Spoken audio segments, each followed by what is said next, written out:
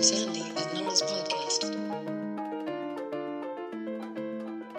Hey, Nora. Hey, Sandy. I can almost touch you. Oh my God. Okay, so listeners, really weird thing happening right now. Nora and I are in the same room. We're like face to face. And it's Face like really to uncomfortable. It is weird. This is the weirdest thing because we don't ever record in the same room unless we're doing a live show. And we're not doing a live show. I mean, I guess we have an audience of one. Hello, Chris. Chris is helping us to record. We're at 1990 Studios in Toronto, which is a podcast studio, which is where we both are. We're both in Toronto very randomly. And so we decided, let's record together in front of each other. And yeah, this is hella weird. This is like the weirdest thing. This is fucking weird. It is. It's fucking weird. And it's like, even in live shows, we are not looking at each other. And we are looking at each other. But yes, we are here and we're going to try to make this new world work. And I'm just going to try to stare at other parts of the table. It's something else. I mean, I'm going to just like have my Twitter open or something like, yeah, that sounds great, Sandy. Whoa, I can't believe that. You know, I just came from Calgary where a lot of folks apparently listen to the pod. Oh, hey, Calgary, what's up? Yeah. So anybody listening who I just met this past week for the first time, hey. And also, it was the first time I got to meet a lot of people who I've known online for 2 years, for 5 years, and it's amazing. I mean, I know we're not over the pandemic. I know we're still in the middle of it, but to be able to finally see people in real life has really... it's been amazing, frankly, like just awesome. So Calgary's cool. It's actually a great city, contrary to all of the things you've ever heard about. I mean, Alberta is not Calgary. We know that. And sorry, Edmonton, my favorite Alberta place is now Calgary. Ooh, really? fighting words. Yes, it has been nice to be in Toronto and be reacquainted with folks. And I also want to say in this sort of pre-period before we get into what we're going to talk about, you all have to read Nora's book. You're waiting to say this to my face. Nora, it's really good. It's really good. You did a lot of unearthing of information that I hadn't read before, and I'm just really enjoying hating all of the things that you found out and how inconsistent our public health agencies are across the country, how inconsistent data collection is. You've put a lot into this book, and it should be a national scandal, several national scandals you've unearthed. And if you have not had a chance to read Nora's book, you really should. Spin Doctors by Nora Loretto. Thank you. Pick it up. And if you are in any of the major cities in Canada and there's a line of like 12 to 100 people waiting for the book, I'm so sorry. We unfortunately got caught in the middle of a distribution shift at the publisher. And so I know a lot of people have also had their orders canceled from like Chapters Indigo. So if anyone's wondering what it's like to write a book and then just not be able to sell it, get at me. I'm an expert in that, and I'm happy to consult on how much that sucks. Okay. So, Nora, I'm sure we have plenty of people to thank, but as we've mentioned, we are both in Toronto. We're not in our regular situation. We don't have the list in front of us. So all of the people that we have to thank this week, we will be thanking you next week. But we still love you and are very grateful. And we've got a few things to talk about today. Yes, we do. So I know there's like this thing that everyone talks about in Canada is like the foundation for why Canada is so sweet. And it's supposed to protect our rights. It's supposed to allow us certain freedoms. And I don't know. I've always thought it was kind of like bullshit. But sometimes like I actually got to invoke charter rights once in a trial where I was, no, we can't do this. You cannot look at me like that because they cannot see you. See, now what has happened is Nora's responding to my face, which she never gets to do. This is all very strange. Yes, I was testifying against the police in a class action against the police, and I had broken the law. And so I had to get the, you cannot self-criminate yourself piece under the charter before my testimony. And the police and the police lawyer they sat back. They're like, oh, this will be interesting.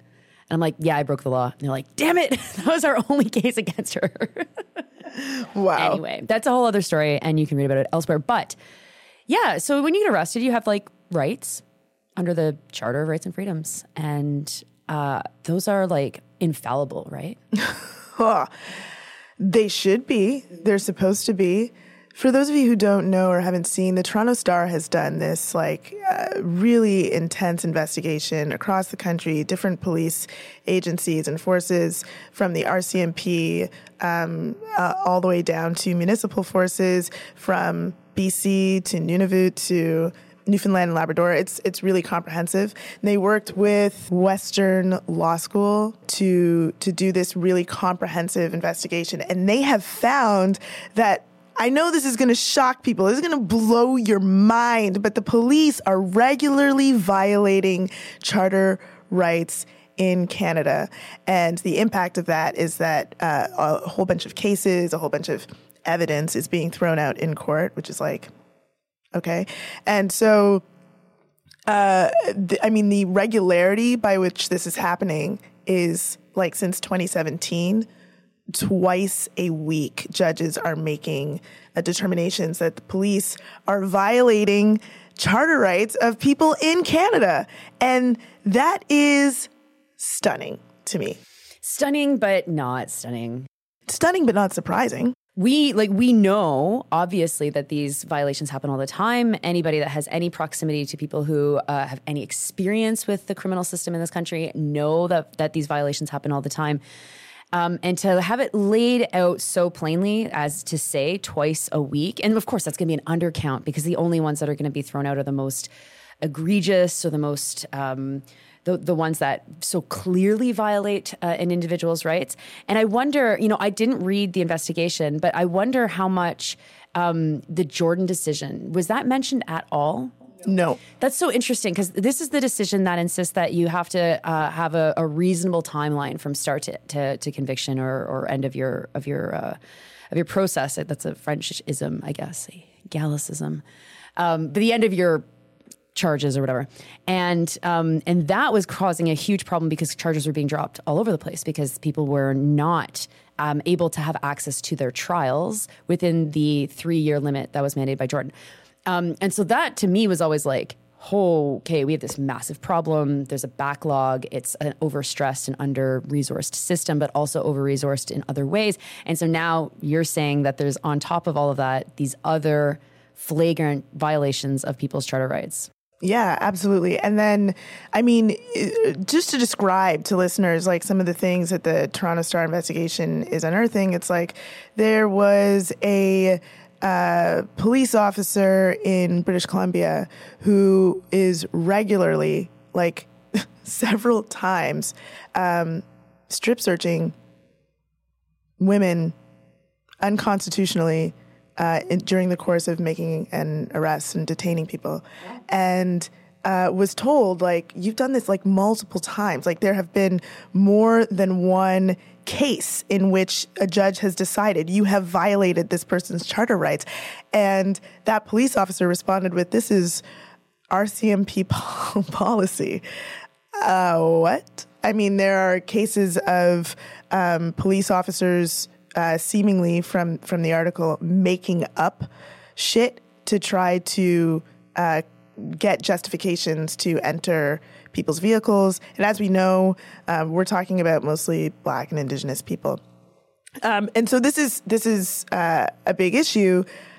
Two of the things that really struck me was one, that we haven't seen it laid out in this way before.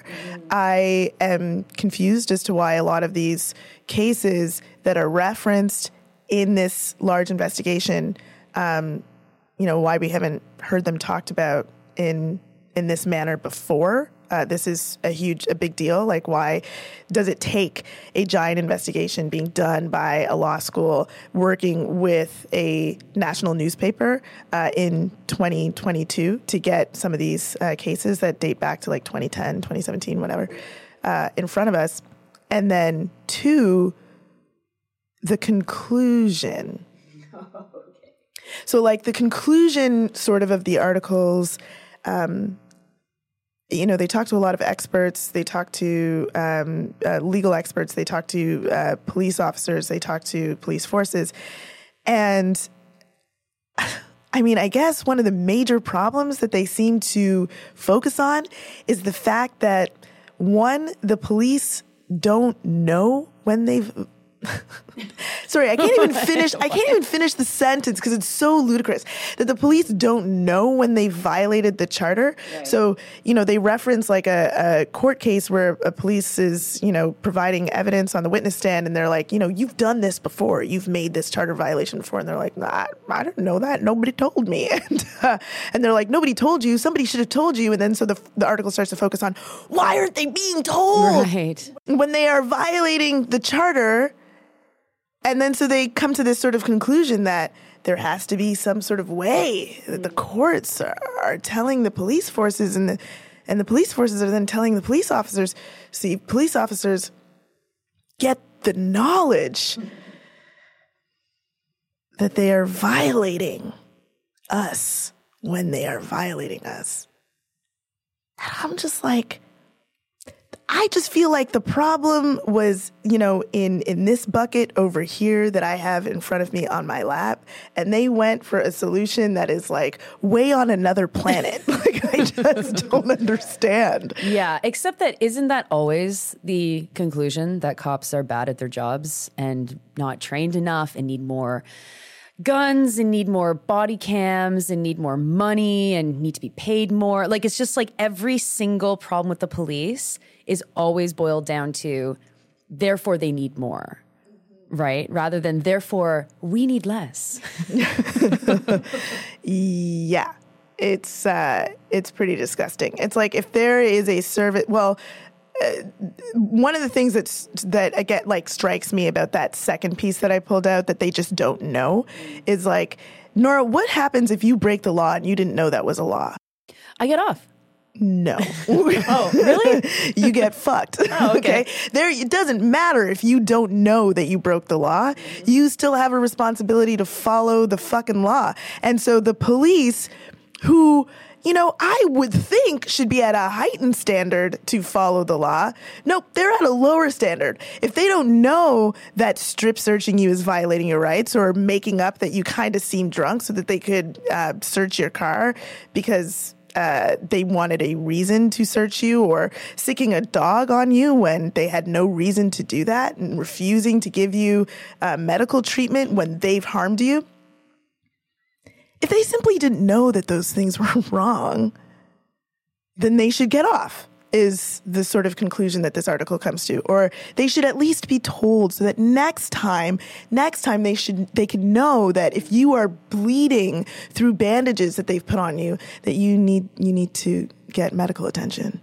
Oh my God. I mean, I made this post a couple of months ago saying, like, there's no industry that I can think of where the more the people that screw up in that industry, the more resourced and the better treated they are by people in power. And a lot of people responded to disagree with me, and they're like, well, no, what about... And then they like listed like university admin, or like, I don't know. There was a bunch of other options, but I was like, no. Like, I mean, no, it's still not like that. You still cannot literally do the opposite of what you're supposed to do and then become a political bargaining chip, saying, oh my God, actually, no, the real problem here is that they all need to live in mansions. Like, the police are just not comfortable enough. They need to have people waiting on them so they don't have to think very hard. They all need 5 assistants to be like, oh, actually, the charter says that this person should not be naked right now. And you're like, oh, sorry about that. But actually, these people are also cops, so no one cares. Like, it's great that we're in this moment where there's widespread appreciation and support for defunding the police. And I think that needs to be said. And we have to read police investigations through that lens, understanding that they do not want an audience saying, well, okay, well then what if we just replaced all of these cops with like teenagers? I don't know. Maybe the teenagers would do a better job, or maybe elderly women They would do a better job. There's no question about that. Teenagers, maybe not, but actually they probably still would. They at least would read the charter like once. I mean, we all had to in high school and to pass, which is maybe why the cops haven't read it yet. But anyway, it's one of those things that I think when we're critically engaging with an investigation like this or any reporting on police, understanding that the latent support for defunding the police is going to get journalists to alter the way in which they conclude these things. And then also on your point of how wasn't this known, that is also an interesting problem with journalism where you have a trial, you cover the trial, and that's it. You don't do a follow-up. You don't figure out what's gone on since. Maybe it's completely under the radar because it's in other courts of appeal and it's just you've got other things to write about. And if, like, I imagine none of this was like hidden in a cabinet somewhere that they had to like bust in. I imagine this is all public data of cases that have been some well reported, probably some that have never been reported. But where are the stories about charter violations? Why is that not a whole genre of crime reporting if it's happening so frequently? Yeah, I mean, they got this information, they said, from LexisNexis and Canley. LexisNexis, for all the people who have JDs out there, like me, is like a repository of cases that you can search through. It probably costs money for not law students and lawyers to go through, but you can just search through all the cases, and then Canley. And so, yeah, all of this stuff is available. The other thing that is like concerning about it is that they follow up with the police departments to be like, saw this, what's going on with this case? Because some of these cases have resulted in civil trials, civil cases where the people whose rights have been violated are trying to seek some sort of remedy from the police. And the police, surprise, surprise, are refusing to respond to any of them. Most of these people that are referenced in these articles are still working as police officers, even if they've had multiple violations. And there's also a refusal to discipline a lot of these officers. So it's like, these things happen, they keep happening, they're not regularly reported on, but even when they are, nobody cares. No one's doing anything about it. And so this shit just continues to go on. And when somebody raises it as an issue, as you say, the problem is lack of training, lack of information. With the courts, they're just not providing us with the information that we need. We need a better pipeline of information. That is what's going to stop the no-knock warrant, which ended up in a flagrant violation of people's rights and unnecessary detention. Yep, more information. Education. I mean, it's like a sign of the times, though, too, that like our political times are such that political problems are responded to with solutions that make zero sense. I was watching the news with my parents because that's how they get their news. So we were watching the evening news, the 11 o'clock news. It's one of the ways they get their news. I hate watching the 11 o'clock news, but we're watching the 11 o'clock news together. And we get to like the international section and they're talking about Uvalde. And, obviously what happened in Uvalde was horrific. The massacre of children and teachers. And they are talking about it in a way that it was like making my brain want to explode. And then my parents said something really funny. Not funny, but they like cut through the bullshit. They were saying, what went wrong here? They're talking to some sort of police expert, and the guy was like, well, the police, they could have done some of these things differently, but what really one of the big issues was they were trying to get the key from the janitor, but they couldn't find the janitor to get the key to open the door. So one of the big problems here was, a lack of, and my mother says, no, the problem wasn't the janitor and the key. The problem was that the cops didn't want to die. Yes. The problem was that the people who were meant to go in and save people didn't want to die. Yeah, duh. And so where do you attack that issue? Well, you attack that issue from the person Who has the ability to kill them? How do they have the ability to kill them? You attack the guns, right? Like, that's obvious. But there's this ridiculous conversation happening on the news that is, I don't know, meant to be newsworthy because it is on the news, about keys and a janitor and not knowing where the janitor was when 19 children have been massacred. It seems to make no sense. And we're just like in this place where we accept these nonsensical solutions to things. I mean, we saw it in the Ontario election. We saw it in the federal election. We've been seeing it politically generally. And I don't know, Nora, I'm like real sick of it and real fucking tired of it. And it just seems like such a waste to do all of that digging, all of that collection of data that the Toronto Star did, which I agree with. I know some people don't agree with it continuing to count over and over again because it's just, I'd like to understand a situation. I don't think it should be, us taking action should be dependent on the data collection, but I like to understand a situation. Mm-hmm.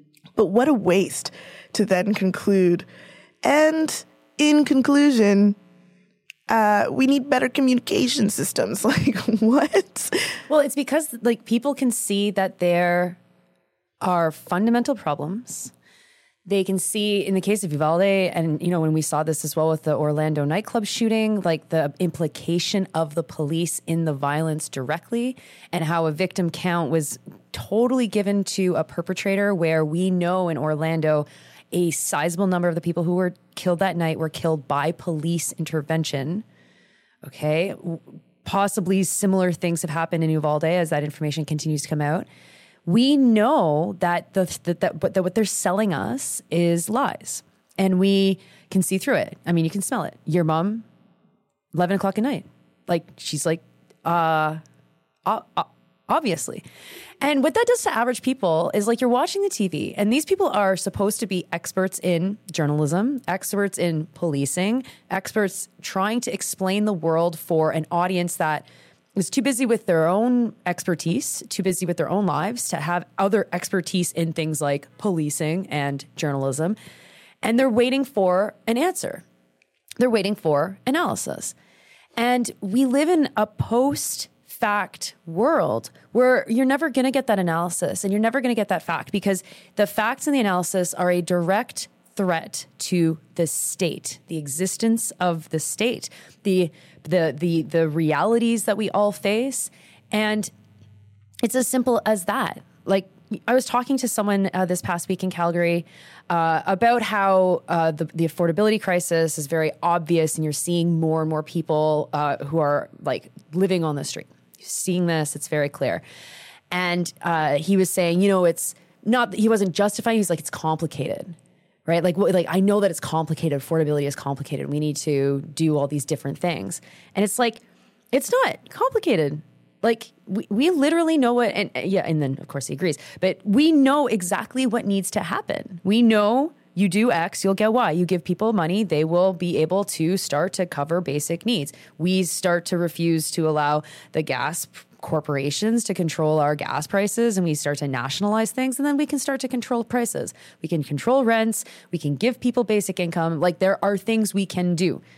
And because they're obvious and because the answer is right there, we now have an entire establishment, political, media, spokespeople, business, whose literal job is to take our heads and spin them around.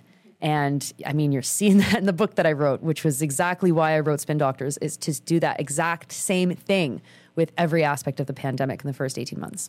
One of the conclusions that they could have come up with is that policing in Canada is making people very unsafe.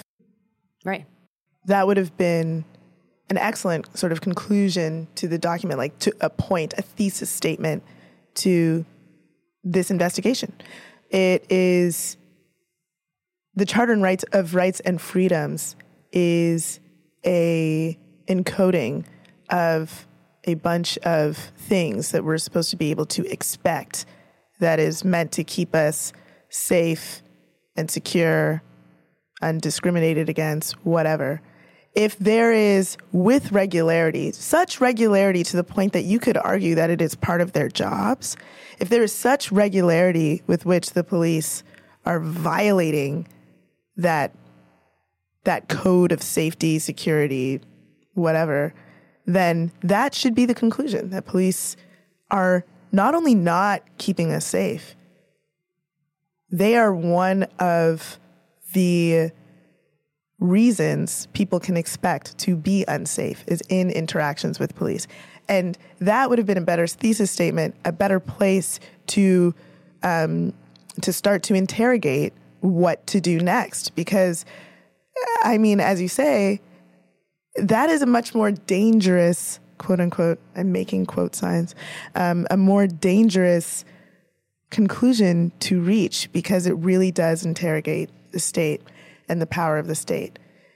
If the way that the state intervenes on our lives is actually the thing that is making us unsafe, then, oh my God, how much of it do we have to spin around, take away, reconfigure in order to stop that from happening?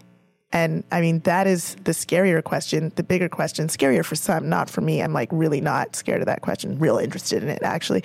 But that is the harder question. And I just wonder, as journalists, why would you be afraid of interrogating that? Or maybe it's just the place, like you don't even go there because there's so much that's telling you not to go there.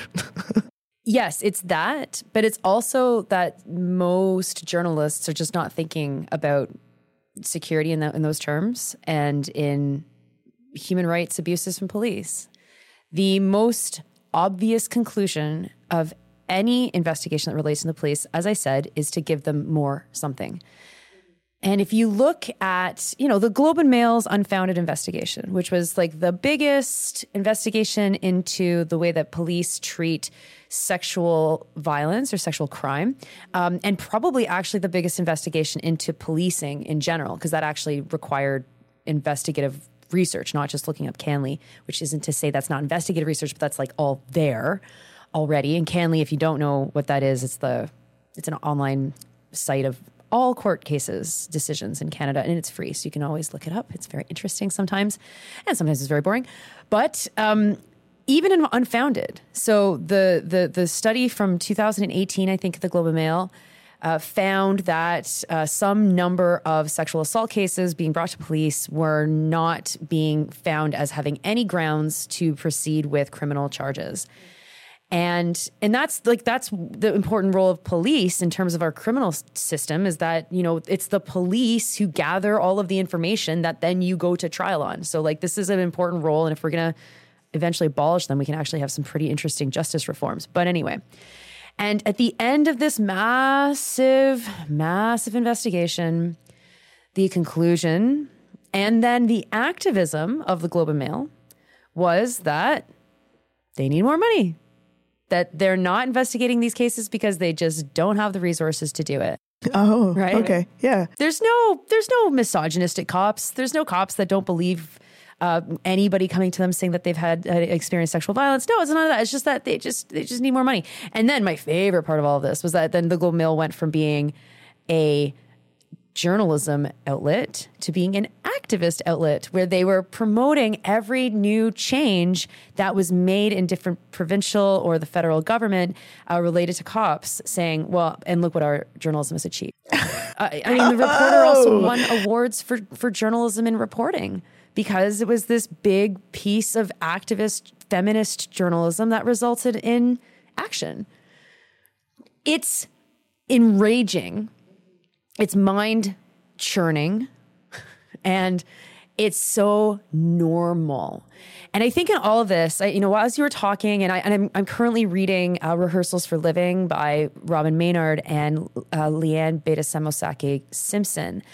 And it's not a big part of the book, but it's mentioned a couple of times. And I was thinking about this because you were the first person to talk to me about this a couple of years ago, the whole concept of security and the whole concept of safety.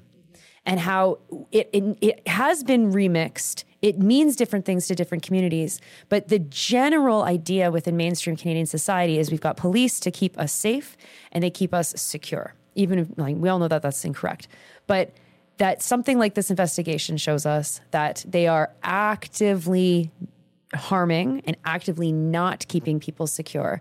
And so if that's what the investigation finds, then you better spin that in a certain way, because then people are actually going to start to get mad. I wonder what it, like, if I were to ask any of these journalists, like, what would justify cuts to police? What they would say. Yeah. I mean, I guess we could do that. Well, maybe we're asking right now for the journalists who do listening to us, like, and for people who are listeners of the pod but disagree with our stance on abolition of policing. Like, what is the thing from your perspective that does justify, okay, there should be some cuts here, or there should be some sort of consequence here? Because you're right, like, there's nothing. Every single problem with policing, with safety, whatever, justifies more money being given to the police. And we don't see that in any other sector. And I'm just wondering what it would be. Well, I mean, let's not forget that we are in an era, we are marching towards a more militarized state apparatus in general. We are marching towards a totalitarian-esque kind of interaction of citizens with their governments. And as austerity continues to rise, as the traumas continue to play themselves out of what we've experienced in the last 2.5 years, and as things have gotten far worse in the healthcare system, and there's going to be much more people losing loved ones as a result of things we could have fixed, there needs to be a heightened police presence. There needs to be more criminalization. And I think back to when I first started to think about this stuff, which was when I first actually moved to Toronto and started going to university. And there was an arrest of Queen Nzinga from CKLN, a host at the radio station that does not exist anymore, RIP, CKLN. And it started this big, not started, but it created a flashpoint of discussion and debate about criminalization of dissent, because she was active on campus and in the community politically, and issues surrounded her citizenship and deportation eventually from Canada. And so the movements were like, get cops off campus and don't criminalize dissent. And so here I am at 19 years old thinking, okay, the criminalization of dissent, this seems like something that's like probably a big deal. And, we're 2 or 3 years out at that time from the Summit of the Americas protests in Quebec City. And then, of course, the other anti-globalization protests from the late 1990s. And it was interesting then, of being a young activist, understanding that this is only getting worse, that there are no social forces that are actually forcing any of this stuff to get better, because we're not strong enough. We don't have the movement power. We don't have the institutions, or the institutions we have are in decline or are not capable or whatever. And that death march has just continued and continued and continued. And so it's very interesting to now have like 15 years of oh my God, 15 years of 16 years, 20 years of watching this, knowing that that anybody who has been granted access to a national platform has been granted that access because they are not going to be the kind of person that reads an investigation to the police and have the immediate reaction, public reaction, to be, we need to just get rid of this system. Yeah, I mean, I never thought about it in those terms exactly, that, any person who is, but that's the truth, isn't it? I have had phone calls from politicians, sitting elected politicians at the federal and the provincial level during 2020, when the defund the police, abolition of police movement was kind of at its height in terms of public awareness and media attention, call me to ask me, how can I support this without saying these words?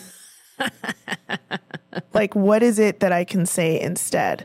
And I'm just like, why are you like, I'm fucking busy right now. Like, why are you calling me?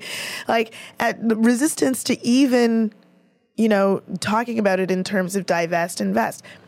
Wanting to know, like, look, I'm progressive.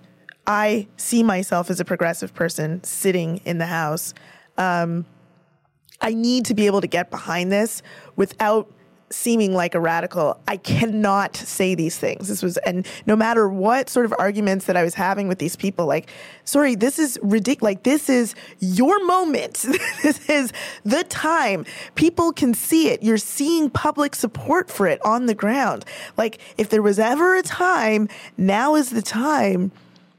There was just like this complete refusal. Like, I cannot, you know who I am. Sandy, you know how I really feel, but I can't say that. Well, if you can't say it, you can't put it into policy. If you can't put it into policy, you can't fucking do it. So if what you're telling me is that you're going to do the opposite of who you are or whatever, what the fuck are we on the phone for? Goodbye, I need to go. I have other things to do. Man, we need revolution so bad. We do, and we also need to have popularize plain language, which is a process that has happened that you've been very, very involved in. Obviously, that people are more and more able to see these things. And that, when my most recent anti-police intervention in a public space is in a Facebook group in my neighborhood where parents are like, great news, we're going to have an action to, take over the streets. I'm like, oh my God, that's awesome. And keep kids safe because people drive very poorly. Yes. And the police will be there so they keep us all safe. And I'm like, the police don't keep anybody safe, And no one actually told me to go to hell. So I thought that was kind of interesting. Not that that means almost anything, but it is about how everyday people, listeners to the pod, your friends, your family, any chance that we get to identify how propaganda plays out in our society. If you don't even know that word, there you go, another word, propaganda. How the propaganda that upholds the police as a necessary force for anything useful in society. We need to do everything we can to puncture that balloon. Because, not only do we have an affordability crisis, and not only do we have mental health crises and other medical crises that all need more funding, the police intersect with all of those crises. And it's we see this all the time, right? Like the city of Toronto paying 30 million or 20 million or 17 million or 5 million or fucking literally any amount of money to clear a homeless encampment rather than literally just giving that money to the people themselves. The state paying foster parents money to take care of children rather than giving that money directly to the children's parents to be able to help them parent. Like there's so many of these examples. But with police, it really isn't complicated. There are so many alternatives to what they do that we easily could adopt. They're very obvious. One task that I saw a lot the police were doing in Calgary was biking around. Just biking around. And I know exercise. Yeah, I know a lot of people who'd be happy to be paid to bike around. And maybe they know first aid. Well, I mean, staying in Toronto in this last little time period, I've been walking everywhere because it's Toronto and I love to walk. And in LA, nobody walks. So it's been great walking everywhere and coming across police officers who are standing in front of condo construction projects. That's the best. Telling people, oh, walk that way. I'm just like, this is a lot of money, Toronto. Yep. This is a lot of money to be told to walk in the obvious direction. Cool. And so I think that we take every opportunity that we can to deconstruct this stuff and to talk about it in this way, but more importantly, to understand how it fits into the overall project that we are very quickly flying towards. And the re-election of Doug Ford, the historic low of political involvement or political enfranchisement. What's coming next in Alberta is probably going to be just as bad. We know that's going to be bad in Quebec. British Columbia with an NDP government can't even decriminalize drugs properly. It's all bad. And if we don't continue to struggle against these forces, it will become even worse, even more quick. And the good news is that we have never had better arguments, more clear arguments laid on the table for everyone to see that policing, that armed police, that police that have massive amounts of power, that can determine the outcome of someone's trial because of the way that they collect evidence or the way that they treat people, the way they treat Black people differently and Indigenous people differently and worse. We see it all. We know it all. And we can't ignore it. And if we do ignore it, then we are supporting that. And of course, the big project now, I mean, we've been unearthing these contradictions and have had success at unearthing these contradictions and showing people the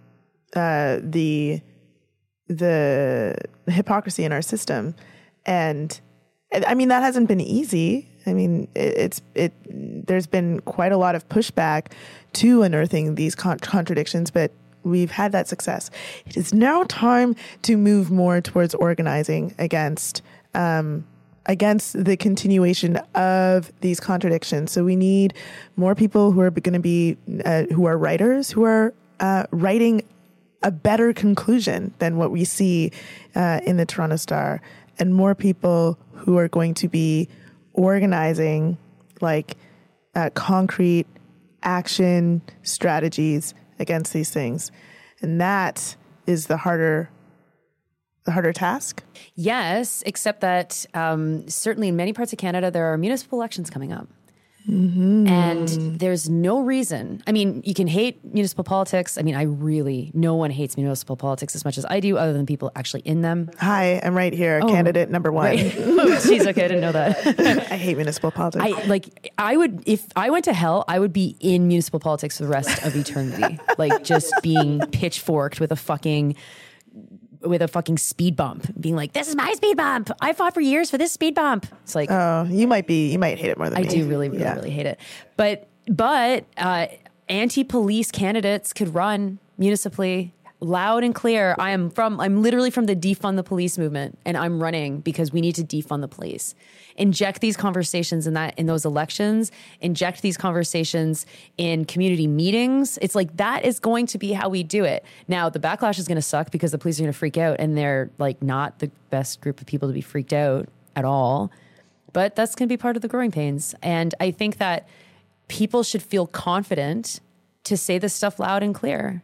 There's nothing stopping you. And unlike politicians that are worried about how they may be perceived if they're talking about radical politics, we have nothing to lose and everything to win.